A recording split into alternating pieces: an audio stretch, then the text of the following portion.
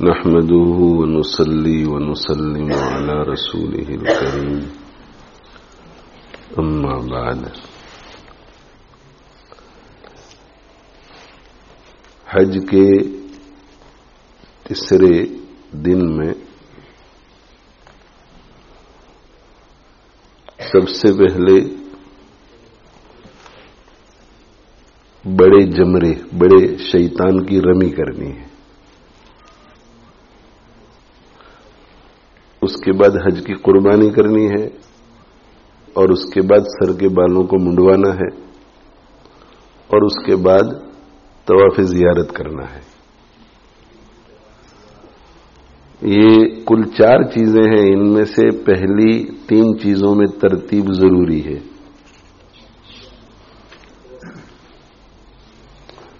رمی، اس کے بعد حج کی قربانی اور اس کے بعد سر کے بالوں کو منڈوانا.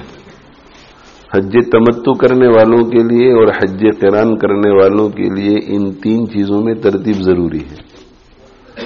اور حج قران کرنے والے حج تمتع کرنے والوں کے لیے یہ حج کی قربانی واجب ہے. جو حج افراد کر رہے ہیں ان پر حج کی قربانی واجب نہیں ہے، مستحب ہے. اور چونکہ مستحب ہے اس لیے ان کے لیے حج کی قربانی میں ترتیب ضروری نہیں ہے. حج افراد کرنے والوں کے لیے وہ رمی کریں، رمی کرنے کے بعد اگر سر کے بالوں کو منڈوانا چاہے تو منڈوا سکتے ہیں اور اس کے بعد بھی قربانی کر سکتے ہیں کرنا چاہے تو. لیکن رمی اور سر کے بالوں کو منڈوانے میں ترتیب ضروری ہے ان کے لیے بھی. لیکن آپ حضرات میں سے اکثر چونکہ حج تمتع کریں گے اس لیے آپ یہ ذہن میں رکھیں کہ سب سے پہلے رمی کرنی ہے، اس کے بعد حج کی قربانی اور اس کے بعد بالوں کو منڈوانا ہے. اپنے اپنے حالات کے مطابق اس کا نظام پہلے سے اچھی طرح سے کر لیں. اب یہ جو رمی ہے، رمی، اس سلسلے میں چند باتیں عرض کرنا چاہتا ہوں. پہلے ان میں سے پہلی بات یہ ہے کہ 10ویں ذوالحجہ کو 10th ذوالحجہ کو بڑے شیطان کی رمی واجب ہے. پھر 11th کو بڑے کی، درمیان والے کی اور چھوٹے کی، تینوں کی واجب. 12th ذوالحجہ کو بھی تینوں کی واجب. اور 13th ذوالحجہ کو واجب نہیں ہے، بہتر یہ ہے کہ کر لے، اگر کوئی کر سکے تو وہ بھی تینوں کی کرنی ہے. اب یہ رمی جو واجب ہے، واجب تو اگر کسی کو کوئی عذر ہے تو پھر واجب نہیں رہے گی. عذر، کوئی ویلڈ ایکسکیوز ہے، اس کے پاس ویلڈ ریزن ہے. اور یہ عذر اور ویلڈ ریزن جو ہے وہ شریعت نے ہمارے لیے مقرر کیا ہے. اس لیے کوئی کم ہمتی کی وجہ سے، ہمت نہیں ہے، ڈرتا ہے، گھبراتا ہے کہ بہت رش ہوگا، تو یہ عذر نہیں ہے. ہجوم ہے، بھیڑ ہے، یہ بھی عذر نہیں ہے. عذر کیا ہے؟ عذر یہ ہے کہ ایک شخص اتنا کمزور ہے اور اتنا بیمار ہے کہ وہ کھڑے ہو کر نماز نہیں پڑھ سکتا. تو کھڑے ہو کر نماز نہیں پڑھ سکتا، عام دنوں میں کھڑے ہو کر نماز پڑھتا ہے، یا ایک پرماننٹ معذور ہے کہ کھڑے ہو کر نماز نہیں پڑھ سکتا، اتنا کمزور ہے، اتنا ڈھیلا ہو گیا کہ شریعت کہتی ہے کہ بیٹھ کے نماز پڑھ لو، تو یہ شخص معذور ہے. اور معذور کے لیے دوسری بات یہ ہے کہ کھڑے ہو کر نماز تو پڑھ سکتا ہے، کھڑے ہو کر نماز تو پڑھ سکتا ہے، لیکن اتنا بیمار ہے کہ جہاں رہتا ہے وہاں سے لے کر جمرات تک چل کر نہیں جا سکتا.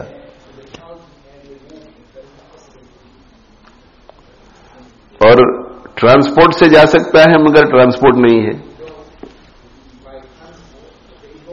تو اتنا بیمار ہے یا ایسا کمزور ہے، معذور ہے کہ चल तक जा नहीं सकता, ट्रांसपोर्ट से जा सकता है, लेकिन ट्रांसपोर्ट मिल नहीं रहा है। या ये कि चलकर जा तो सकता है लेकिन जाएगा तो बीमारी बढ़ जाएगी। ट्रांसपोर्ट से जा सकता है, ट्रांसपोर्ट मिल भी रहा है, लेकिन अगर जाएगा तो बीमारी बढ़ जाएगी, ये शख्स माजूर है। अब ये किसी को अपनी तरफ से एजेंट बना सकता है, प्रॉक्सी, और किसी को कह सकता है कि तुम मेरी तरफ से रमी कर लेना। इस सिलसिले में गुजारिश ये है कि अगर कोई ऐसा महसूस करता है कि मैं या मेरी बीवी या मेरे अब्बा हम जा रहे हैं तो हम माजूर हैं, तो जाने से पहले मुफ्तियों से राब्ता करके मालूम कर लें कि आप माजूर हैं या नहीं। दूसरा ये कि वहां अगर ऐसी कोई शक्ल पेश आ जाए तो अब उलमा भी बहुत आते हैं हज में, तो किसी अच्छे आलिम, किसी अच्छे मुफ्ती से पूछे कि इस सिचुएशन में हमें क्या करना है। एक बात यह है। दूसरी बात यह है कि शरीयत मुतहरा ने एक शख्स को माजूर करार दे दिया कि ये माजूर है और इसकी तरफ से प्रॉक्सी पेल्टिंग हो सकती है, तो उसके लिए जरूरी है कि वो किसी को वकील बना करके जिम्मेदारी दे, यानी कहे कि तुम मेरी तरफ से रमी कर लेना। आप मुजदलिफा से आए और वो साहिब सोए हुए हैं और आप रमी करने के लिए चले गए और उसके कहे बगैर ही आप उसकी तरफ से पेल्टिंग करके आ गए, इससे अदा नहीं होगा। उसके लिए जरूरी है कि वो आपको कहे कि मैं मेरी तरफ से पेल्टिंग कर लेना, वो वकील बनाए आपको। तीसरी बात, जब आप अपनी भी रमी करें और किसी और की तरफ से प्रॉक्सी पेल्टिंग भी करें, कोई आपको वकील बनाए, तो उसका तरीका क्या होगा? तो तरीका यह है कि सबसे पहले अपनी कंकड़ियां फेंके साथ, बिस्मिल्लाह अल्लाहु अकबर, बिस्मिल्लाह अल्लाहु अकबर, साथ आपने अपनी मार ली। उसके बाद फिर उसकी नीयत करे कि अब मैं अपनी अम्मी की तरफ से पेल्टिंग कर रहा हूं। ये तो उस वक्त है जबकि बड़े शैतान की रमी होगी। तीनों की रमी होगी तो क्या करे? तो तीनों की रमी होगी तो बेहतर तरीका यह है कि पहले तीनों की अपनी तरफ से रमी कर ले, पहले छोटे को, फिर दरमियान वाले को, फिर बड़े वाले को, और फिर दोबारा छोटे के पास आए और उनकी तरफ से करे जिन्होंने आपको वकील बनाया है। लेकिन हमारे जमाने में रश बहुत ज्यादा होता है, भीड़ बहुत ज्यादा होती है, इसलिए हमारे जमाने में आसान तरीका यही है कि छोटे के पास जाओ और सबसे पहले अपनी तरफ से 7 कंकरियां फेंको और उसके बाद वो बीमार की तरफ से, फिर दरमियान वाले के पास जाओ, पहले अपनी तरफ से 7 फेंको और फिर बीमार वाले, और फिर आखिर में जाओ और अपनी तरफ से 7 फेंको और बीमार वालों की तरफ से। तो ये 2 बातें जहन में बिठा लीजिए। नंबर 1, बगैर उज़र के किसी और को आप रमी करने के लिए न कहें, इसलिए अगर आप कहेंगे तो आप गुनहगार होंगे और आपके जिम्मे दम भी लाजिम आएगा, इसलिए कि आप पर रमी जरूरी थी और आपने नहीं की। और दूसरी बात है कि कोई हकीकत में माजूर है तो उसकी तरफ से इंस्ट्रक्शन के बगैर न करें। उनको कह दे कि मैं रमी करने के लिए जा रहा हूं, तुम मुझे जिम्मेदारी दे दो, मुझे कह दो कि तुम मेरी तरफ से करा देना। अब सबसे पहले दिन यानी 10वीं जुल्हिज्जा को, रमी के 3 दिन है, 10th, 11th और 12th, तो सबसे पहले दिन हमें रमी करनी है बड़े शैतान की, और बड़े शैतान पर 7 कंकरियां फेंकनी है। उसका वक्त मैं गुज़िश्ता कल बतला चुका हूं कि डोन से लेकर सूरज निकलने तक मकरूह वक्त, और उस वक्त हम कर भी नहीं सकेंगे इसलिए कि हम तो मुजदलिफा में होंगे, वहां से आ रहे होंगे। सूरज निकलने के बाद जोहर की नमाज तक मुस्तहब, अगर किसी से हो सके तो बहुत अच्छा, लेकिन मुश्किल होता है। और जोहर की नमाज से लेकर मगरिब तक मुबाह, न मकरूह न मुस्तहब, और मगरिब की नमाज के बाद से लेकर सुबह सादिक तक ये मकरूह वक्त। लेकिन कल बता चुका हूं कि औरतों के लिए मकरूह नहीं है, कमजोरों के लिए मकरूह नहीं है, बीमारों के लिए मकरूह नहीं, बूढ़ों के लिए मकरूह नहीं है। और आजकल की भीड़ में अगर कोई अपनी बीवियों की वजह से उस वक्त जाएगा तो इंशाल्लाह उसका भी कुछ सवाब कम नहीं होगा। تو یہ رمی کا جو ٹائم فکس کرنا ہے اس میں دو چیزوں کا خیال رکھنا ہے. ایک تو یہ کہ آپ کے سرکمسٹانسز، دوسرا یہ کہ رمی کب ہوگی، قربانی کب ہوگی اور حلق کب ہوگا. بہرحال جس وقت بھی آپ رمی کرنے کے لیے جائیں تو رمی کرنے کا جو مسنون طریقہ ہے وہ یہ مسنون طریقہ کہ اس طرح کھڑے رہیں کہ رائٹ ہینڈ سائڈ پر مینا ہو اور لیفٹ ہینڈ سائڈ کے اوپر مکہ مکرمہ ہو. تو میں جس طرح ابھی بیٹھا ہوا ہوں، اگر مینا اس طرف ہے اور مکہ مکرمہ اس طرف ہے، رائٹ ہینڈ سائڈ پر مینا اور اس طرف مکہ مکرمہ ہے، تو جہاں کنکریاں پھینکنی ہے وہ ایک دیوار ہے، تو اس طرف سے آپ کریں گے تو الٹا ہو جائے گا. لیکن دونوں طرف سے رمی کرنا جائز ہے، ادھر سے کر لو ادھر سے کر لو. فرق صرف اتنا ہے کہ ادھر سے کریں گے تو سنت کے مطابق تو ثواب زیادہ ملے گا، ادھر سے کریں گے تو سنت کے خلاف، اس لیے ثواب کم ملے گا. اب پتہ کیسے چلے گا کہ مینا کس طرف ہے اور مکہ مکرمہ کس طرف ہے؟ تو جہاں جمرات ہے، یہ شیاطین جہاں ہے، جہاں پیلٹنگ کے لیے جانا ہے، وہاں مینا کی مسجد ہے جسے مسجد خیف کہتے ہیں. بہت بڑی مسجد ہے، آپ کو اس کے اونچے اونچے مینارے نظر آئیں گے. تو آپ اس طرح کھڑے رہے کہ وہ مسجد آپ کی رائٹ ہینڈ سائڈ کے اوپر ہے، تو آٹومیٹکلی مکہ مکرمہ لیفٹ پر ہو جائے گا. بھائی ٹھیک ہے، اس لیے کہ لوگ دونوں طرف سے پیلٹنگ کرتے ہیں تو ہمیں سمجھ میں نہیں آتا کہ مکہ کس طرف ہے اور مینا کس طرف. تو مسجد اگر رائٹ ہینڈ سائڈ پر ہے تو Mina left hand side, Makkah left hand side پر ہو جائے گا. یہ سنت طریقہ ہو جائے گا. اور رمی کرنے کے لیے کم سے کم 5 یارڈ کا ڈسٹنس ہونا چاہیے آپ کے اور وہ ستون کے درمیان. 6 یارڈز ہو جائے، 7 یارڈز ہو جائے، 8 یارڈز ہو جائے تو کوئی حرج نہیں، 5 یارڈز ہونے چاہیے. اور 5 یارڈ سے زیادہ کھڑے رہ کر کے ہاتھ میں ایک ایک کنکری لے. شہادت کی انگلی اور یہ انگوٹھے سے پکڑنی ہے. ہاتھ اتنا اونچا کرنا ہے کہ بدن نظر آئے اور پھر اس کو صرف پھینک دینا ہے ایسا. بسم اللہ اللہ اکبر، بسم اللہ اللہ اکبر، بسم اللہ اللہ اکبر، بسم اللہ اللہ اکبر. زور سے مارنے کی ضرورت نہیں، مارنا نہیں ہے، پھینکنا ہے. 7 کنکریاں الگ الگ. اگر 2 کنکریاں ساتھ پھینک دی تو ایک ہی ہوئی، 7 اگر ایک ساتھ پھینک دی تو ایک ہی ہوئی، الگ الگ. مارنا نہیں ہے. اگر مارنا ہوتا تو پکڑ کر مٹھی سے نہیں، 2 انگلیوں سے صرف پھینکنا ہے. کنکریاں کتنی بڑی ہونی چاہیے؟ بڑے چنے کے برابر.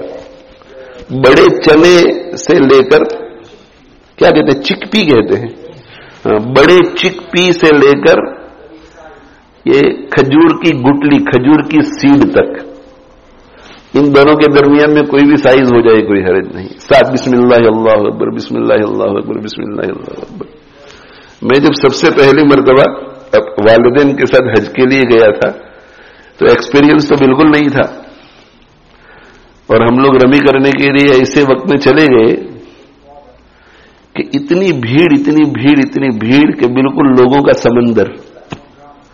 تو لوگوں کا سمندر تو آپ اپنی چوائس سے کچھ نہیں کر سکتے، جدھر لوگ آپ کو لے جائیں ادھر آپ جاتے ہیں. لیکن اب بیچ میں آ گئے تھے، نکلے بھی کیسے؟ تو بہرحال رمی میں بہت دیر لگی، پہلے دن بہت دیر لگی. بالکل ایسے قریب پہنچ جائیں اور وہی آئے تو وہ پھر پیچھے ہو جائے.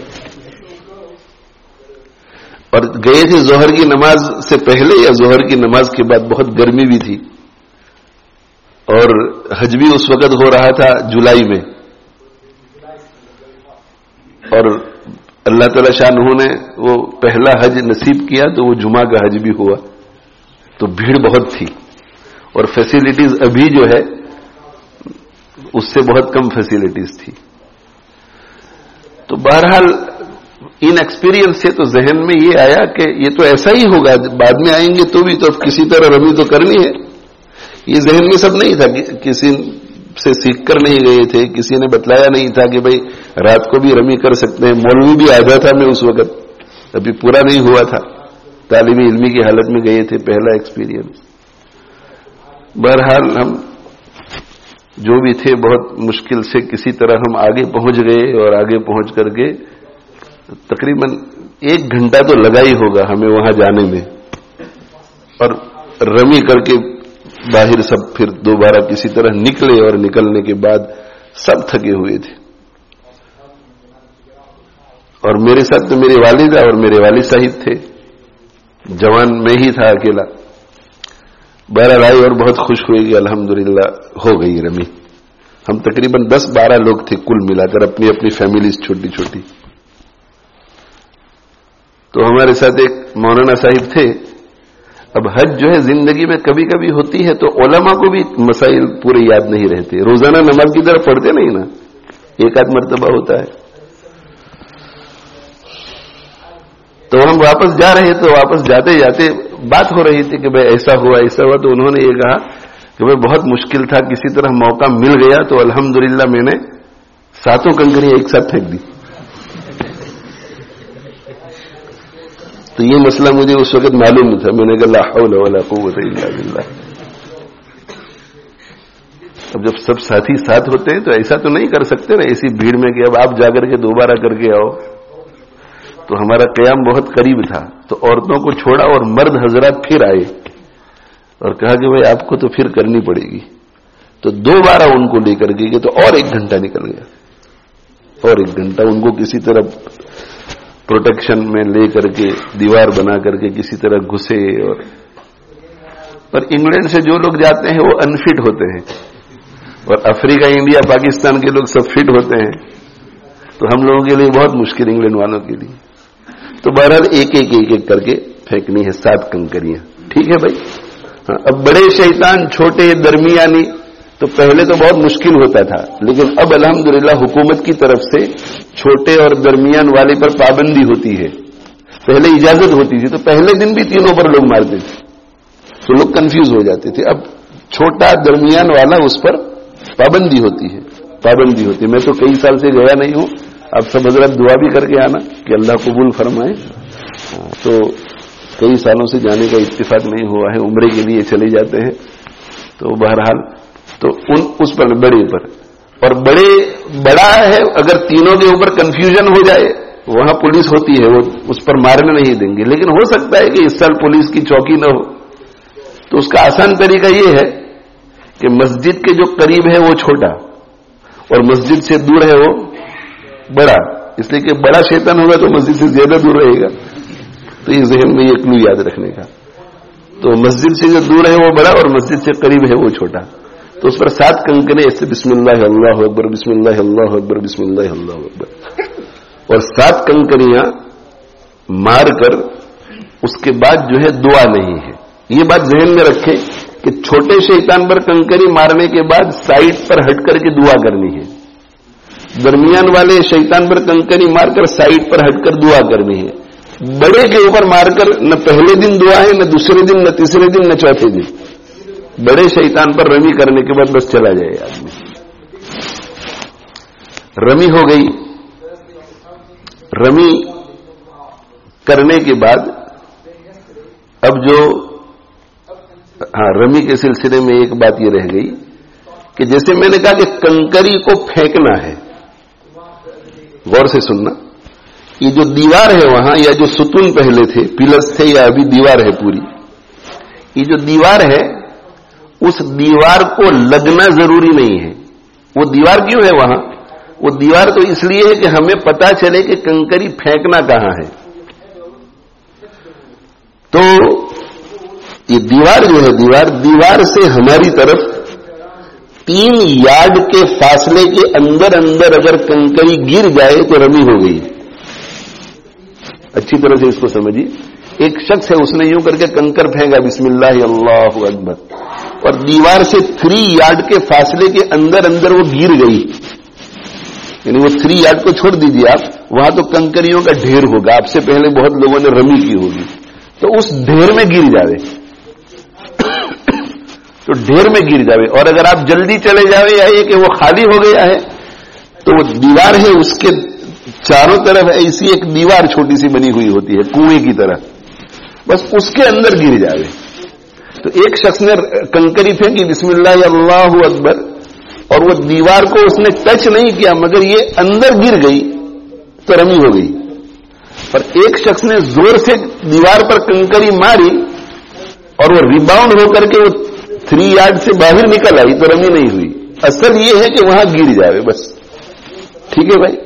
اور چپل جوتے وغیرہ وہاں نہیں پھینکنے کے ہیں, کنکری پھینکنے کی ہے. ٹھیک ہے. بعض لوگ ایسا سمجھتے ہیں کہ یہ دیوار شیطان ہے تو اس لیے ایسی چیزیں بھی پھینکتے ہیں کبھی کہ اگر کسی کو چوٹ لگ جائے تو بہت مشکل ہوتا ہے. اس لیے یہ جو شریعت نے دیکھو ہمیں یہ سکھایا کہ 2 انگلی سے پکڑے, ہاتھ اونچا رکھے اور تاکہ آپ کے آگے جو ہے اس کو بھی چوٹ نہ لگے. شریعت کا حکم دیکھو کتنا ہے. ایسا کہا کہ اتنا اونچا ہاتھ ہو کہ بغل نظر آئے اور 2 ہاتھ سے. تو 2 ہاتھ سے آدمی جب پھینکتا ہے تو اگر کسی کو سر میں لگ بھی جائے تو چوٹ نہیں لگے گی. تو پھینکنا ہے بسم اللہ اللہ اکبر. کبھی کبھی ہوتا ہے آپ دیکھیں گے اکثر لوگ جو ہے اس طرح زور زور سے مارتے ہیں اور کسی کو چوٹ بھی لگتی ہے کبھی کبھی. میں نے خود دیکھا ہے, وہ پیچھے بیچارے مڑ کر کے دیکھتے ہیں ایسے. تو شریعت کی تعلیم پر ہم لوگ علم نہیں ہوتا نا, علم جو ہے بہت اہم چیز ہے. آپ سب حضرات سے میری درخواست ہے کہ صرف حج کے بارے میں بھی نہیں, اب حج سے واپس آنے کے بعد بھی علماء کی مجلسوں میں بیٹھو اور ان سے علم حاصل کرو. علم دین, دین کی ہر چیز کیا کرنے کی مجلسوں میں بیانات میں بیٹھنا چاہیے. اب رمی سے فراغت ہو گئی. رمی سے فراغت کے بعد جو ہے اگر حج افراد ہے تو قربانی کرنی ضروری نہیں, لیکن حج تمتع اور حج قران والوں کے لیے واجب ہے, ترتیب بھی ضروری ہے. تو فکر کرو قربانی کی. اچھا, قربانی کے لیے ٹائم کیا ہے؟ قربانی کے لیے ٹائم ہے 10th of ذوالحجہ ڈون سے 12th of ذوالحجہ مغرب تک. جب جی چاہے بیچ میں کرو, لیکن جب تک قربانی نہیں ہوگی اس وقت تک حلق نہیں, اور جب تک حلق نہیں اس وقت تک احرام سے نہیں نکلتے. یہ بات ذہن میں رہے. قربانی ہو گئی. قربانی جو ہے وہ وہاں حرم کے احاطے میں ضروری ہے, مینا میں. یہ پہلے عرض کر چکا ہوں کہ یہ قربانی حج کی ہے اور وہ اینیول قربانی ہے, وہ بھی مفتیوں سے بات کر کے جائے گی آپ پر واجب ہے یا نہیں. اگر وہ قربانی بھی واجب ہے تو وہ وہاں کرا لیں یا یہاں انتظام کر کے جائیں. اب قربانی ہو گئی. قربانی کے بعد حلق. حلق کے بارے میں پہلی بات ہو چکی ہے. جیسے ہی حلق یا قصر ہو گیا تو آپ حج کے احرام سے نکل گئے. اور جتنی چیزیں احرام کی وجہ سے, جتنی جائز چیزیں احرام کی وجہ سے ممنوع ہو گئی تھی, اب وہ ساری چیزیں آپ کے لیے جائز ہو گئیں سوائے ایک چیز کے. سب چیزیں اب جائز ہو گئی, صرف ایک چیز ابھی ناجائز ہے. خوشبو لگانا جائز ہو گیا, صابن لگانا جائز ہو گیا, کپڑے پہننا جائز ہو گیا, بالوں کو کاٹنا جائز ہو گیا, ناخن کاٹنا جائز ہو گیا, میل نکالنا جائز ہو گیا. یہ سب چیزیں جائز ہو گیا. پیسٹ, ٹوتھ پیسٹ, خوشبو والا سب جائز ہو گیا. صرف ایک چیز ناجائز ہے اور وہ ہے میاں بیوی کے تعلقات. میاں بیوی کے تعلقات تب جائز ہوں گے جبکہ طواف زیارت آپ کر دیں گے. اس کو ذرا ذہن میں رکھیے کہ حلق کرانے کے بعد ہر چیز جائز ہو جاتی ہے سوائے میاں بیوی کے تعلقات کی. میاں بیوی کے تعلقات جائز ہوں گے طواف زیارت کے بعد. احرام میں آنے کی وجہ سے جتنی جائز چیزیں ناجائز ہو گئی تھیں ان میں سے تمام چیزوں کے جائز ہونے کے لیے حلق کرانا ضروری ہے, اور میاں بیوی کے تعلقات کے لیے 2 چیزیں ضروری ہے, حلق بھی کرائے اور طواف زیارت بھی. صرف طواف زیارت سے وہ چیز حلال نہیں ہو جائے گی, اس لیے کہ میں پہلے کہہ چکا ہوں کہ رمی, قربانی اور حلق ان میں ترتیب ضروری ہے اور طواف زیارت میں ترتیب ضروری نہیں, مستحب ہے. تو اگر کوئی شخص یہاں کرا لے, یہاں حلق سے پہلے طواف کر لے, یا یہاں کر لے طواف قربانی سے پہلے, یا یہاں طواف کر لے رمی سے پہلے, تو وہ یہ نہ سمجھے کہ چونکہ میں نے طواف کر لیا ہے اس لیے سب چیزیں حرام ہیں, میاں بیوی کے تعلقات جائز ہو گئے ہیں. نہیں, جتنی بھی چیزیں منع ہے ان چیزوں کے حلال ہونے کے لیے ایک چیز ضروری ہے, حلق, اور میاں بیوی کے تعلقات کے حلال ہونے کے لیے دو چیزیں، طواف زیارت اور حلق. صرف طواف زیارت نہیں، طواف زیارت اور حلق. اب طواف زیارت جو ہے اس کے لیے وقت کب ہے؟ اس کے لیے بھی وہی وقت ہے جو قربانی کے لیے ہے. 10th of ذوالحجہ کی صبح سے لے کر 12th of ذوالحجہ کی شام تک جب جی چاہے کر سکتے ہیں. ٹھیک ہے. اب 10th of ذوالحجہ کو چلے جائیں، رات کو چلے جائیں، صبح کو چلے جائیں، 11th کو، 11th کی دوپہر کو چلے جائیں. لیکن ایک بات ذہن میں رکھیں کہ 12th کی صبح کو نہ جائیں. اتنا کوئی لیٹ تو کرتا نہیں ہے، لیکن 12th کی صبح کو نہ جائیں، اس لیے کہ 12th کی صبح کو جائیں گے تو پھر واپس آنا بہت مشکل ہوگا، اس لیے کہ ساری ٹریفک ادھر کی ہو جائے گی دوپہر کے بعد. اس لیے 11th رات تک میں فارغ ہو جائیں، 10th کو یا 11th کو فارغ ہو جائیں. طواف زیارت کا طریقہ کیا ہے؟ تو طواف زیارت کا طریقہ وہی ہے جو عمرے میں بیان کیا گیا ہے. چونکہ طواف زیارت کے بعد ہم صحیح کرنے والے ہیں، اس لیے طواف زیارت میں استوا بھی ہوگا، طواف زیارت میں رمل بھی ہوگا. اور طواف زیارت کا وہی طریقہ ہے کہ 7 چکر طواف کر لیں گے، وہی سارے احکام ہیں جو وہاں بیان ہو چکے ہیں. اور طواف زیارت سے فارغ ہونے کے بعد مقام ابراہیم کے پیچھے 2 رکعت کے بعد زمزم بھی پیئیں. ملتزم پر جانا مشکل ہوگا، بہت رش ہوگا. پھر صفا مروہ کی صحیح کریں. صفا مروہ کی صحیح کے بھی وہی احکام ہیں جو پہلے بیان ہو چکے ہیں. یہاں صرف ایک چیز ذہن میں رکھنے کی ہے، وہ یہ ہے کہ آپ جب طواف زیارت کے لیے آئیں گے تو 2 سچویشن ہو سکتے ہیں. ایک پہلا سچویشن تو یہ کہ آپ اسی ترتیب سے چلیں گے کہ رمی کر لیا آپ نے، رمی کے بعد قربانی ہو گئی، قربانی کے بعد سر کے بالوں کو منڈوا لیا. اب سر کے بالوں کو منڈوا لیا تو کپڑے وپڑے سب پہن لیے اور کپڑے وپڑے پہن کر کے آئے. تو اب پہلے 3 چکروں میں رمل ہوگا مگر استوا نہیں ہوگا، اس لیے کہ احرام نہیں ہے. ایک چیز یہ ہے. دوسرا سچویشن یہ ہے کہ آپ حلق کرانے سے پہلے طواف زیارت کے لیے آئے تو احرام بھی پہنا ہوا ہوگا. تو احرام پہنا ہوا ہوگا تو 3 چکروں میں رمل اور 7 چکروں میں استوا بھی کرنا پڑے گا، شولڈر کو کھولنا پڑے گا. اور ایک تیسری بات یہ ہے کہ بعض لوگ یہ حج کی صحیح ہے وہ مینا جانے سے پہلے ہی کر لیتے ہیں. بتلاتا ہوں کیسے وہ کی جاتی ہے. یہ حج کی جو صحیح ہے اس کے لیے 2 چوائس ہے. ایک چوائس یہ کہ طواف زیارت کرنے کے لیے جب آپ آئیں تو طواف زیارت کے بعد صحیح کریں. اور دوسری چوائس یہ ہے کہ 8th of ذوالحجہ کو مینا جانے سے پہلے ہی آپ کر لیں، پہلے سے فارغ ہو جائیں. تو اگر آپ مینا جانے سے پہلے صحیح کر چکے ہیں تو اب نئے سرے سے صحیح کرنے کی ضرورت نہیں ہے، صحیح ختم ہو گئی آپ کی. اور جب صحیح نہیں کرنی ہے تو طواف چاہے احرام کے ساتھ ہو یا احرام کے بغیر، رمل بھی نہیں ہوگا اور استوا بھی نہیں ہوگا. اس لیے کہ پہلے بتلا چکا ہوں کہ رمل اور استوا اس وقت ہوتا ہے جب طواف کے بعد صحیح ہو، اور صحیح نہیں ہے تو رمل بھی نہیں ہوگا اور استوا بھی نہیں ہوگا. اب مکہ مکرمہ سے مینا جانے سے پہلے صحیح کرنے کا کیا طریقہ ہے؟ تو اس کا طریقہ یہ ہے کہ جو حج افراد کر رہا ہے، حج افراد کرنے والا احرام پہن کر مکہ مکرمہ پہنچتا ہے. مکہ مکرمہ پہنچنے کے بعد وہ صرف طواف قدوم کرتا ہے. تو طواف قدوم کو رمل اور استوا کے ساتھ کرے اور اس کے بعد نیت کر لے کہ اب میں حج کی صحیح کر رہا ہوں. یہ تو حج افراد کرنے والے کے لیے ہے. جو حج قران کر رہا ہے وہ کیا کرتا ہے کہ حج اور عمرہ اور حج دونوں کا احرام باندھتا ہے اور دونوں کا احرام باندھ کر کے مکہ مکرمہ جاتا ہے. مکہ مکرمہ جا کر پہلے عمرہ کرتا ہے، طواف اور صحیح، اور صحیح کے بعد پھر حلق نہیں کراتا، اسی احرام میں رہتا ہے. اس کے بعد وہ طواف قدوم کرتا ہے. اس طواف قدوم کو رمل اور استوا کے ساتھ کریں اور اس کے بعد صحیح کر لیں. کس نیت سے کہ حج کی صحیح کر رہا ہوں. 2 چیزیں ہو گئی بھائی. اب آئیے حج تمتع پر، اس لیے کہ آپ حضرت حج تمتع کر رہے ہیں.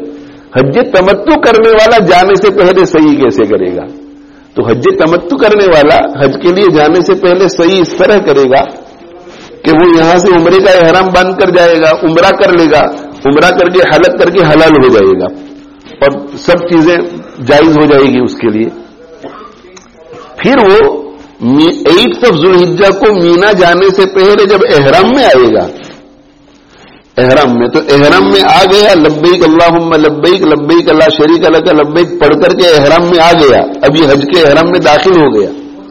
اب حج کے احرام میں داخل ہونے کے بعد مینا جانے سے پہلے یہ حج کی سعی کرنا چاہتا ہے تو کر سکتا ہے، لیکن سعی کے لیے رول یہ ہے کہ طواف کے بغیر سعی نہیں ہوتی، اس لیے اس کو نفل طواف پہلے کرنا پڑے گا.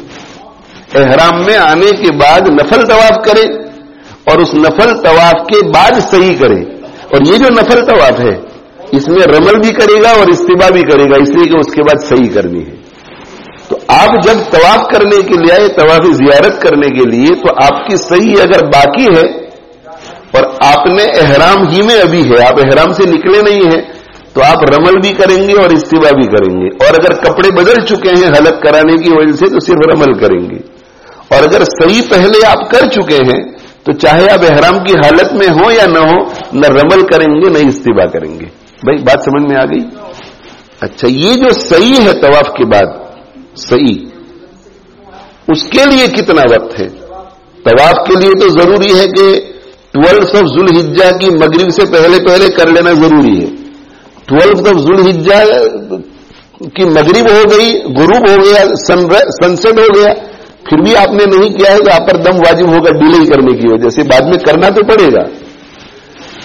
عورت اگر حیض کی حالت میں ہے تو وہ مسجد میں داخل نہیں ہو سکتی، وہ طواف نہیں کر سکتی.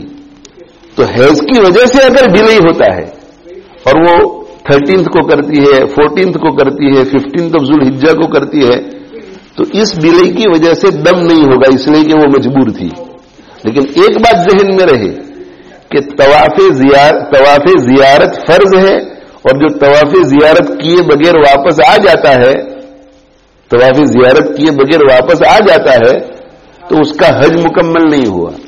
اور طواف زیارت کیے بغیر واپس آ جائے تو میاں بیوی کے تعلقات بھی جائز نہیں ہے.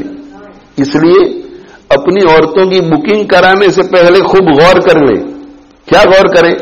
کہ حالت حیض میں تو کہیں نہیں ہے، اس لیے کہ بہت سے لوگ بکنگ ایسی کرا لیتے ہیں کہ 14 15 ذو الحجہ کو واپس آنا ہے اور اس وقت عورت کو حیض آ گیا، اب طواف تو کر نہیں سکتی.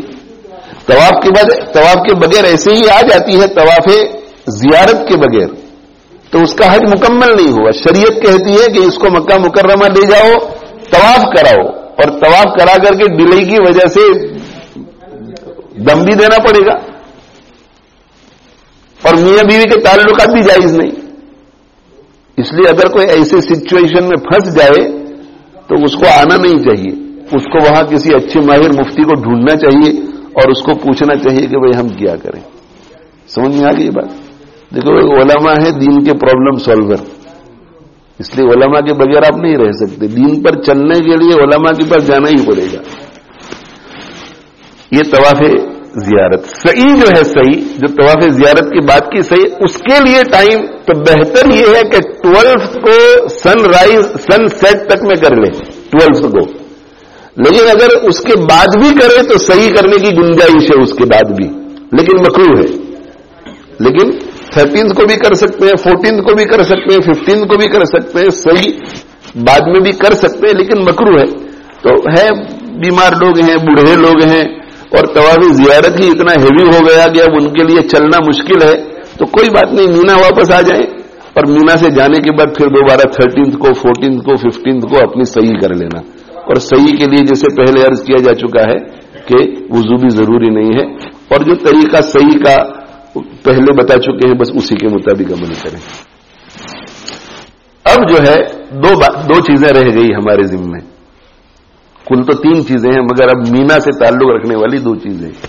ایک تو یہ کہ 11th کی رمی اور 12th کی رمی، 11th کی اور 12th کی رمی، ایک چیز یہ رہ گئی 11th کی اور 12th کی رمی. اور دوسری کیا چیز رہ گئی؟ دوسری چیز رہ گئی مینا میں راتوں کو گزارنا. یہ 10th اور 11th کے بیچ کی رات ہے، یہ مینا میں گزارنا سنت ہے.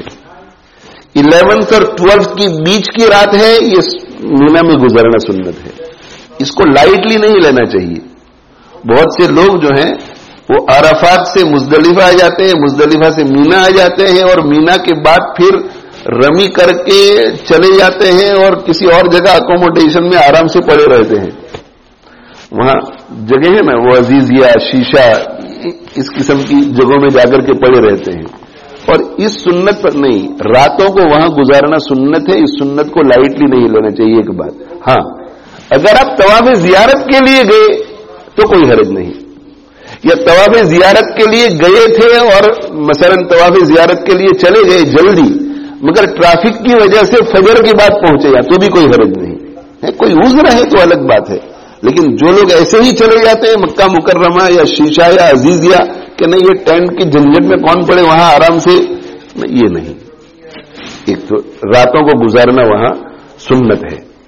اور آج کل جو ہے جو یورپ والوں کے ٹینٹس ہیں تو حاجیوں کی تعداد کے بڑھ جانے کی وجہ سے کچھ ٹینٹس جو ہیں وہ مزدلفہ کی بارڈر میں بھی چلے جاتے ہیں، مزدلفہ کی مینا کی باؤنڈری سے باہر.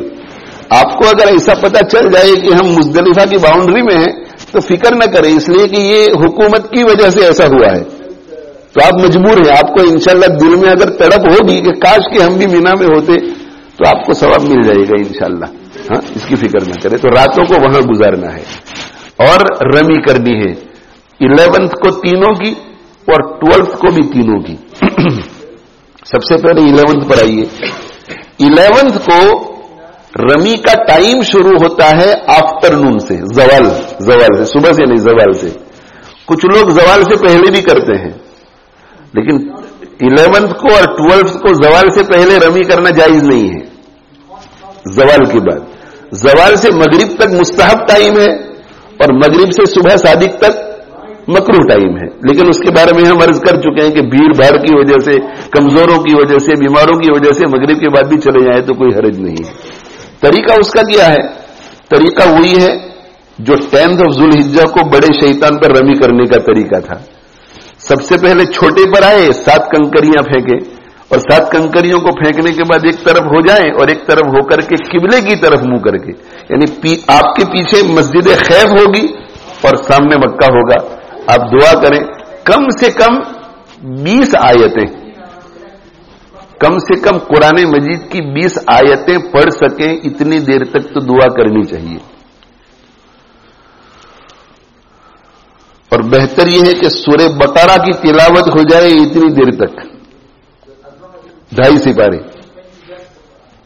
تو اتنی لمبی دعا کرنے والے بھی تھے. ایک بہت بڑے بزرگ گزرے ہیں، قاری فتح محمد پانی پتی رحمت اللہ علیہ. غور سے اس کو سننا تاکہ ہمارے اندر بھی عبادت کرنے کا جذبہ پیدا ہو اور ہمارے اندر بھی ایسا خیال آئے کہ یار ہم تو دین کے لیے کچھ نہیں کر رہے ہیں. 90 منٹ کا فٹ بال دیکھنا ہو تو وہاں کھڑے بھی رہیں گے اور ناچیں گے اور کودیں گے بھی. وہاں نیند بھی نہیں آئے گی اور کمر کو بھی درد نہیں ہوگا اور گھٹنوں کو بھی درد نہیں ہوگا. یہ پاسبل ہے، ٹھیک ہے نا. لیکن دعا کے لیے کہے کہ میں بیمار ہوں، کمر میں مجھے پرابلم ہے، 5 منٹ میں تھک گئی. انٹرسٹ نہیں ہے. دعا اللہ سے کنیکشن ہے. جو آدمی دعا جتنی لمبی کرتا ہے سمجھنا چاہیے کہ اس کا اللہ سے کنیکشن اتنا ہی ہے. آپ کسی محبوبہ سے بات کریں گے تو ٹیلی فون پر کتنی دیر تک بات کریں گے؟ لمبی. اور جس سے محبت نہ ہو تو شارٹ اینڈ سویٹ. یہ بات الگ ہے کہ آدمی مشغول ہوتا ہے، بزی ہوتا ہے، میٹنگ میں جا رہا ہے تو محبوبہ سے بھی شارٹ بات کرے گا، یہ الگ بات ہے. تو اسی طرح اللہ تعالیٰ شانہ سے تعلق بہت زیادہ ہے لیکن فیکٹری میں جانا ہے، کام پہ جانا ہے، آفس میں وقت ہو رہا ہے اور شارٹ کر کے چلا جائے، یہ الگ بات ہے. لیکن ٹائم حج میں اور کیا ہے؟ ہمیں حج میں عبادت کرنی اور اللہ سے مانگنا ہے، عبادت کرنی اللہ سے مانگنا ہے. ایک بہت بڑے بزرگ تھے قاری فتح محمد پانی پتی رحمت اللہ علیہ، اور ان کا انتقال ابھی 20-25 ایئرز پہلے ہوا، یعنی ہمارے زمانے کے بزرگ ہیں. بہت بڑے قاری تھے. تو میرے شیخ جن کو میں نے دیکھا ہے انہوں نے ان کو دیکھا تھا. تو میرے شیخ نے یہ کہا کہ میں حج کے لیے گیا تو حج کے لیے میرے شیخ خود بہت بڑے بزرگ تھے تو انہوں نے بھی کوئی شارٹ دعا نہیں کی ہوگی، انہوں نے بھی بہت لمبی دعا کی ہوگی. تو میرے شیخ کہتے ہیں کہ میں چھوٹے شیطان کے اوپر میں نے کنکری پھینکی اور کنکری پھینکنے کے بعد سائڈ پر میں ہٹا دعا کرنے کے لیے تو میں نے دیکھا کہ قاری فتح محمد پانی پتی رحمت اللہ علیہ رمی سے فارغ ہو گئے ہیں اور دعا کر رہے ہیں چھوٹے شیطان کے پاس. شیخ کہتے ہیں ہمارے کہ ہم نے بھی دعا کی اور دعا کر کے ہم فارغ ہو گئے. اب وہ کب سے دعا کر رہے ہیں وہ تو معلوم نہیں، 15 منٹ سے 30 منٹ سے وہ معلوم نہیں، لیکن ہمارے شیخ کی بھی لمبی دعا تھی، وہ بھی ختم ہو گئی، مگر وہ دعا سے فارغ نہیں ہوئے، بوڑھے تھے اور اندھے بھی تھے، نابینا تھے، دعا کر رہے ہیں۔ ہمارے شیخ کہتے ہیں کہ ہم دوسری کنکری پر گئے، دوسرے شیطان پر گئے، وہاں رمی کی اور وہاں رمی کرنے کے بعد دعا کی، وہ بھی لمبی دعا، وہاں سے فارغ ہونے کے بعد بڑے شیطان پر گئے، بڑے شیطان پر کنکریاں مار کر کے روٹ اسی طرف کا تھا، تو ہم واپس آئے، جب واپس آئے تو قاری صاحب ابھی بھی دعا کر رہے تھے۔ تو سورہ بقرہ جتنی لمبی دعا کرنے والے بھی دنیا میں موجود ہیں، تو بھائی لمبی دعا کریں، اب کم سے کم ایسا سوچیں کہ اب یہ فائنل مومنٹس ہے حج کے، حج کا اب آخری رکن یہی آپ کا رہ گیا، طواف وداع کے علاوہ رمی دعا کرے، اس کے بعد دوسرے اس پر جائیں، دوسرے پر جا کر کے کنکریاں پھینکے، سائڈ پر ہو جائے، سائڈ پر ہو کر کے دعا کرے، تیسرے کے اوپر کنکریاں پھینکے اور تیسرے کے اوپر کنکریاں پھینکنے کے بعد دعا نہیں ہے، رات مینا میں گزارے، اور پھر جو ہے 12 ذو الحجہ کو پھر رمی واجب ہے، رمی واجب ہے، پھر وہی بات زوال کے بعد وقت شروع ہوتا ہے۔ اور یہ آخری دن میں جو ہے چونکہ ہر شخص جلدی بھاگنا چاہتا ہے، تو زوال کے بعد بہت رش ہو جاتا ہے، بہت رش ہو جاتا ہے۔ ابھی تو الحمدللہ 2-3 سال سے کچھ سننے کو نہیں ملتا، لیکن پہلے دھکم پیل کی وجہ سے کچھ لوگ شہید بھی ہو جاتے تھے، یہ اسی وجہ سے، یہ اسی وقت میں ہوتا تھا۔ تو ذرا آرام سے آپ جائیں، اپنے خیمے میں اثر پڑھ کر بھی نکلیں تو کوئی حرج نہیں ہے، تو اثر پڑھ کر کے نکلیں، کوئی رش کی ضرورت نہیں ہے۔ اور رمی اسی طرح کرنی ہے، پہلے چھوٹے پر 7 کنکریاں، سائڈ پر ہٹ کر کے دعا، درمیان والے پر پھر سائڈ پر ہٹ کر دعا، اور پھر بڑے شیطان پر، اور رمی سے فراغت ہو گئی۔ یہ آخری دن کی جو رمی ہے، آخری دن کی رمی، اس میں 2 غلطیاں ہوتی ہیں۔ ایک غلطی تو یہ کہ لوگ چاہتے ہیں کہ ہم جلدی نکل جائیں، دوسری غلطی یہ ہے کہ لوگوں کے ذہن میں ایسا ہے کہ مینا میں اگر مغرب ہو جائے، مینا میں یعنی سن سیٹ ہو جائے اور میں مینا کی باؤنڈری سے باہر نہ نکلوں تو 13 ذو الحجہ کی رمی میرے اوپر انکمبنٹ اور کمپلسری ہو جاتی ہے، یہ لوگوں کے ذہن میں ہے۔ اس لیے وہ کوشش یہ کرتے ہیں کہ جلدی جلدی رمی کر کے مینا کی باؤنڈری سے ہم باہر نکل جائیں تاکہ 13 ذو الحجہ کی رمی ہمارے اوپر کمپلسری نہ ہو۔ یہ غلط ہے، یہ خیال ہی غلط ہے۔ مینا کی 13 ذو الحجہ کی رمی کب کمپلسری ہو جاتی ہے؟ جبکہ آپ مینا کی باؤنڈری میں مغرب بھی ہو جائے، عشاء بھی ہو جائے اور صبح صادق بھی ہو جائے۔ اب صبح صادق اگر ہو گئی، اب نکلنا آپ کے لیے منع ہے جب تک کہ آپ 13 کی رمی نہ کر لیں۔ اس لیے اگر آپ کو مغرب ہو جائے تو فکر نہ کریں، عشاء ہو جائے تو فکر نہ کریں، لیکن ایسے وقت پر رمی کرنے کے لیے جائیں کہ بھیڑ نہ ہو، لوگوں کو تکلیف نہ ہو۔ کبھی کبھی جو ہے اس کی وجہ سے کافی تکلیفیں ہو جاتی ہیں۔ اللہ تعالی شانہ ہمیں عمل کی توفیق دے۔ تو آخری دن بھی ہمیں زوال کے بعد رمی کرنے کا ٹائم شروع ہوتا ہے، اور عصر کی بات کر لیں، مغرب کی بات کر لیں، عشاء کی بات کر لیں، اور پھر مکہ مکرمہ چلے جائیں۔ یہاں ایک بات میں عرض کر دوں کہ جو لوگ رمی کر کے مکہ مکرمہ کی طرف جاتے ہیں تو پورا مینا خالی ہو جاتا ہے اور ٹریفک جام ہو جاتی ہے، اور نارملی لوگ جو ہیں وہ مینا سے نکلتے ہیں، مینا سے نکلنے والے لوگ وہ عصر کے بعد جو رمی کرتے ہیں وہ محسوس کرتے ہیں کہ ابھی ہم بس ہی میں ہیں اور مغرب کا ٹائم ہو گیا ہے۔ اتنی ٹریفک جام ہو جاتا ہے کہ مشکل ہوتا ہے اس میں۔ میں بھی ایسی ٹریفک میں کئی مرتبہ آیا ہوں، کئی مرتبہ میں نے دیکھا کہ ٹریفک جام ہے اور غروب ہو گیا اور اڑوس پڑوس میں جو مسجدیں ہیں وہاں سے اذان کی آواز آ رہی ہے، لیکن میں دیکھتا تھا کہ بس میں سے کوئی بھی اتر کے نماز نہیں پڑھتا۔ آپ لوگوں نے بھی محسوس کیا ہوگا۔ تو سوچو کہ ہمارے حج کا کیا ٹھکانہ، کس حج پر ہم فخر کرتے ہیں اور حاجی صاحب کہلانے کا شوق ہے، اور ہماری رمی کیا ہے کہ شیطان کو ابھی رمی کر کے آئے اور شیطان اب مغرب کی نماز میں ہماری رمی کر رہا ہے۔ یعنی حاجی بننے کے بعد جو سب سے پہلی نماز ہے مغرب کی، وہ ہماری فوت ہو رہی ہے، اس لیے کہ ٹریفک جام سے نکلتے نکلتے 11 اور 12 بھی بج جاتے ہیں رات کے، لیکن سب بیٹھے ہوئے ہیں بسوں میں. 2-4 آدمی آپ کو ایسے نظر آئیں گے جو بس سے اترے ہیں اور اتر کر کے سائڈ پر فٹ پاتھ کے اوپر نماز پڑھتے ہیں. اس لیے اس کا خاص خیال رہیں. اور کبھی کبھی ہوتا یہ ہے کہ تھکے ہوئے ہوتے ہیں 5 دن کے، تو وہ بس کے اندر ٹریفک جام میں نیند بھی آ جاتی ہے. اس لیے ایک بوتل ہر شخص جو ہے اپنے ساتھ پانی بھی لے لے، 1 لیٹر کی پانی لے لے، تاکہ اگر نیند بھی آ جائے تو نیچے اتر جاؤ اور اتر کر کے وضو کر لو، وضو کر کے نماز پڑھ لو. اسلامی ملک ہے، کوئی نہیں روکے گا. اور دوسری بات یہ ہے کہ وہ بس کہیں نہیں جائے گی، اس لیے کہ ٹریفک جام ایسا ہے کہ وہ چل ہی نہیں سکے گی. اور اگر چلی بھی گئی تو کیا حرج ہے، جہاں آپ ہوں گے وہاں سے آسانی سے چل کر بھی مکہ مکرمہ پہنچ جائیں گے. بعد میں ٹیکسی کر لینا چاہے، لیکن مغرب کی نماز فوت نہیں ہونی چاہیے آپ کی. اور پھر مکہ مکرمہ اگر عشاء کے بعد پہنچے تو وضو وغیرہ کر کے سب سے پہلے عشاء کی نماز پڑھو اور پھر سونے کی فکر کرو. اور سونے کی یہ 3 نمازیں بہت خطرے میں رہتی ہیں. ایک تو مغرب جاتی ہے، جانے کے بعد تھکاوٹ کی وجہ سے ایسے ہی لیٹتے ہیں، کس نیت سے کہ ذرا تھوڑا ریلیکس ہو جاتے ہیں، پھر سوئیں گے عشاء پڑھ کے. وہ نیند ایسی آ جاتی ہے کہ عشاء چلی جاتی ہے اور فجر کی نماز بھی چلی جاتی ہے اس میں. اس لیے نمازوں کا خیال رکھیں. اب جو ہے حج سے فراغت ہو گئی. 13 ذو الحجہ کی جو رمی ہے وہ آپشنل ہے. اگر کوئی مینا سے 13 ذو الحجہ کی فجر تک نہیں نکلا تو ضروری ہو جاتی ہے. لیکن اگر کوئی جانا چاہے تو جا سکتا ہے اور رہنا چاہے تو رہ سکتا ہے. 13 ذو الحجہ کی جو رمی ہے اس کا وقت شروع ہوتا ہے صبح سے، صبح صادق سے، اور صبح صادق سے لے کر آفٹرنون تک مکروہ ہے، اس وقت بھی کر سکتے ہیں. اور ظہر سے لے کر مغرب تک مستحب ہے. تو 13 ذو الحجہ کو بھی تینوں کی رمی کرنی ہے اسی طریقے سے جو پہلے بتلائی ہے. اگر کوئی کر سکے تو بہت اچھا ہے. اللہ تعالیٰ شانہ ہم سب کو صحیح طرح سے حج کرنے کی توفیق دے. جو چیزیں بیان ہوئی ہیں اس کے مطابق اللہ عمل کروائے.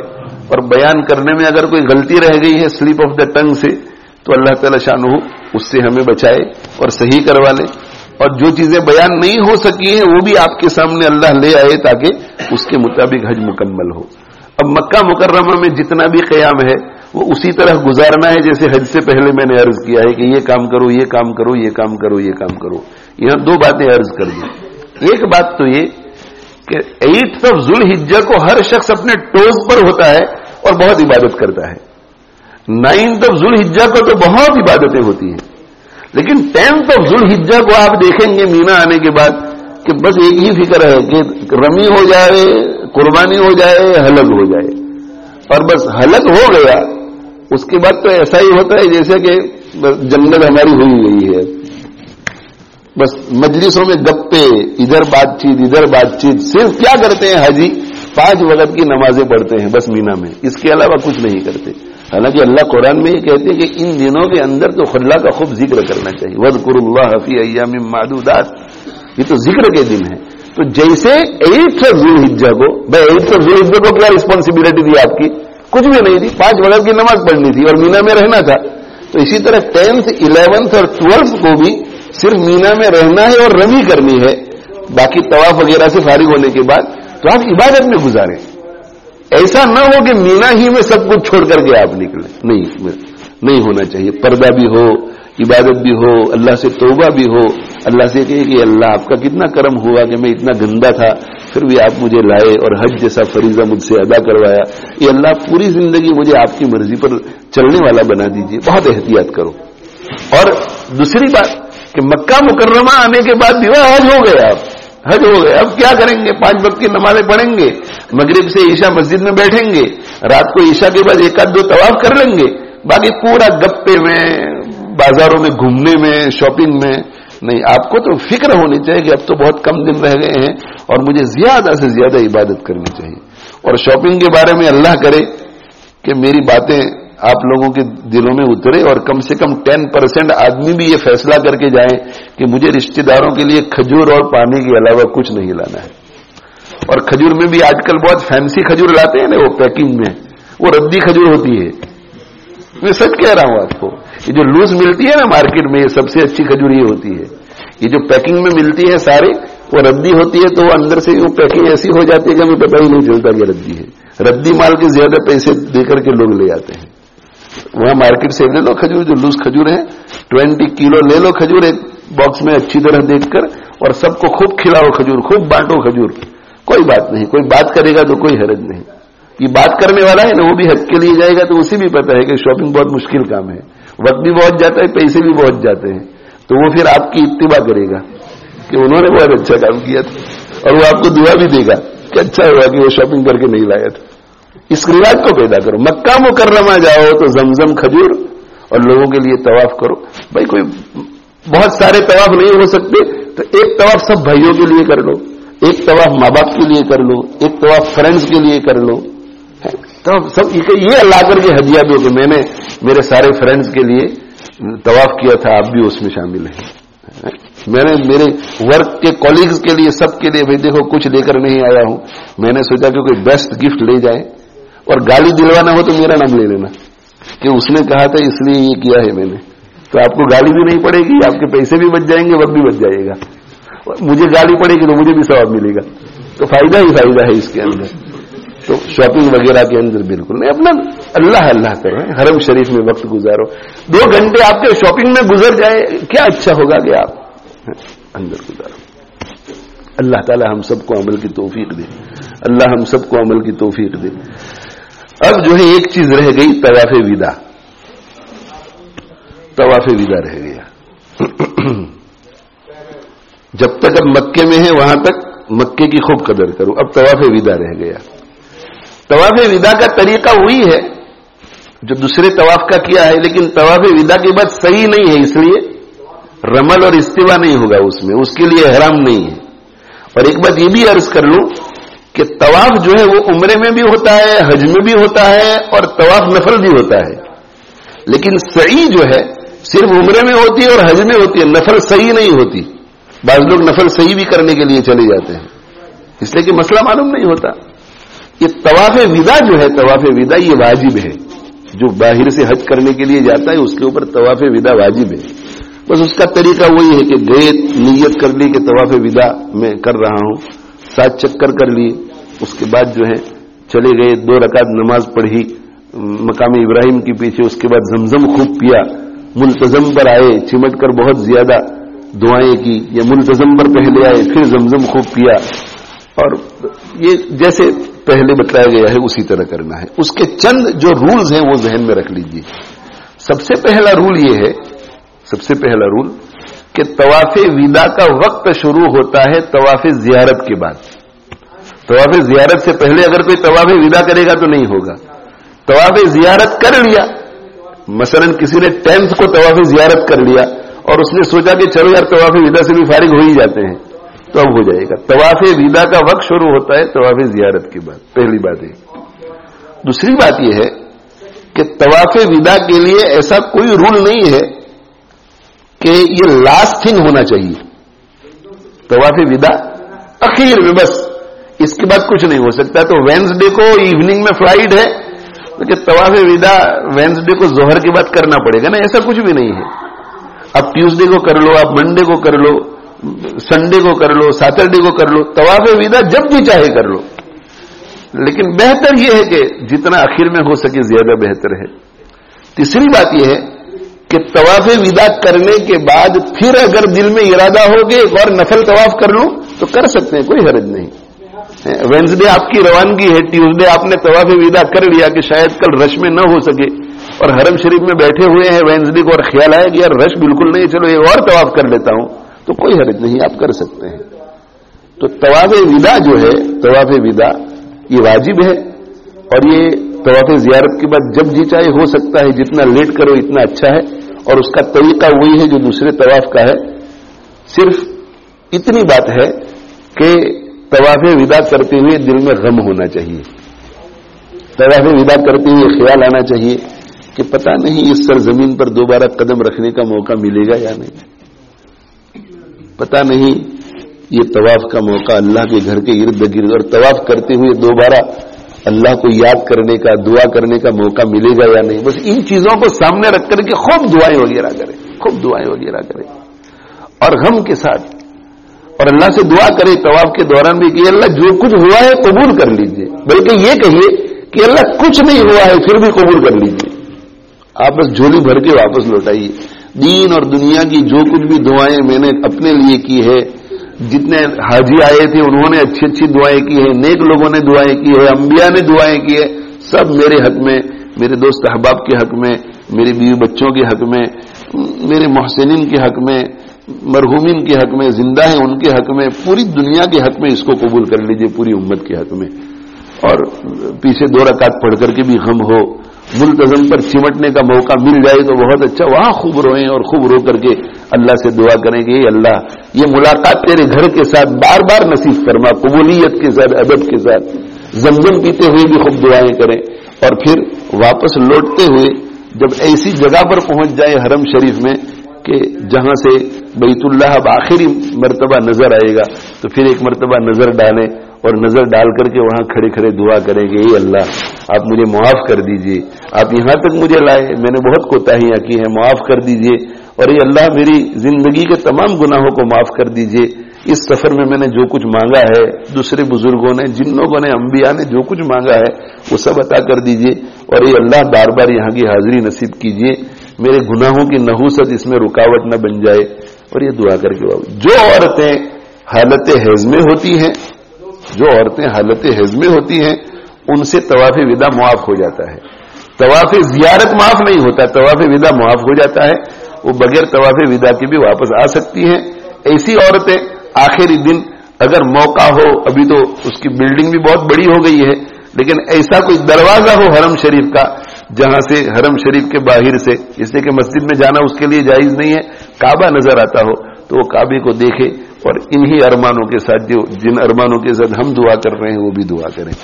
ایک اور بات یہ بھی عرض کر دوں کہ طواف زیارت جو ہے، طواف وداع جو ہے، طواف زیارت کے لیے نیت ضروری ہے، طواف وداع کے لیے نیت ضروری نہیں ہے۔ مثلا ایک شخص نے طواف زیارت کر لیا، طواف زیارت کر کے مینا چلا گیا، مینا سے واپس مکہ آیا، اور مکہ آنے کے بعد پہلے ہی دن اس نے نفل طواف کیا، اور نفل طواف کیا، اور اس کے بعد جو ہے آج کروں گا، کل کروں گا، کروں گا، نہیں کروں گا، ایسا کرتے کرتے وقت نکل گیا، یہ نفل طواف ہے، اس کے لیے طواف وداع ہو جاتا ہے۔ اب غم کے ساتھ جو ہے وہ واپس اگر مدینہ منورہ جا رہے ہیں، وہاں کی زیارت باقی ہے تو آئندہ کل بتلایا جائے گا کہ سفر میں کیا کرنا ہے۔ اگر واپس لوٹ رہے ہیں تو بزرگوں نے یہ فرمایا ہے کہ جب بھی کوئی اچھا موقع اللہ تعالیٰ نصیب فرمائے تو 2 کام کرنے کے ہیں لوٹنے میں واپس، عمرے کے لیے چلے گئے، حج کے لیے چلے گئے، تبلیغ جماعت میں چلے گئے، اعتکاف کے لیے چلے گئے، کوئی بھی اچھا موقع ملے، مسجد اقصیٰ چلے گئے، تو واپسی میں 2 کام کرنے کے ہوتے ہیں، ایک استغفار اور دوسرا شکر۔ شکر اس بات پر کہ یہ اللہ آپ نے موقع دیا، اور یہ اللہ جو کچھ اچھا ہی دیا اس پہ شکر ادا کرتا ہوں، اور استغفار اس بات پر کہ حق ادا نہیں کر سکا۔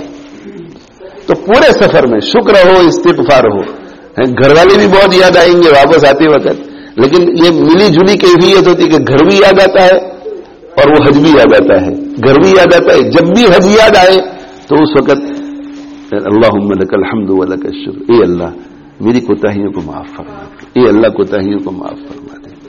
اللہ تعالی شانہ قبولیت سے نوازے، اللہ تعالی شانہ بہت آسان فرمائے، اور یہ حج کا جو طریقہ آپ نے سیکھ لیا ہے اللہ مستحضر کر دے، جہاں جہاں ضرورت پڑے اللہ تعالی وہاں آپ کے دماغ کو کھول دے، اور عین سنت طریقے کے مطابق بہت آسانیوں کے ساتھ اللہ تعالیٰ آپ کا قبولیت والا حج کرا دے، حج مبرور نصیب کرے، اور آپ سب حضرات کی دعاؤں میں اور تمام حجاج کی دعاؤں میں میرا بھی، میرے والدین، میرے گھر والوں کا، میرے دوست احباب کا، میرے سب متعلقین کا، اکیڈمی سے تعلق رکھنے والوں کا، پوری امت کا حصہ رکھے۔ آپ سب حضرات سے درخواست ہے کہ دعا بھی کریں، صلاۃ و سلام بھی پیش کریں، اور ہو سکے تو طواف کر لیں، ہو سکے تو عمرہ بھی کر لیں، اور اپنی زندگیوں کو بدلنے کی نیت کے ساتھ جائیں، اور جب واپس لوٹیں تو زندگی میں تبدیلی لائیں۔ اللہ تعالیٰ قبولیت سے سرفراز فرمائیں۔ وآخر دعوانا الحمدللہ رب العالمین، وصلی اللہ علی نبینا محمد وعلی آلہ واصحابہ اجمعین۔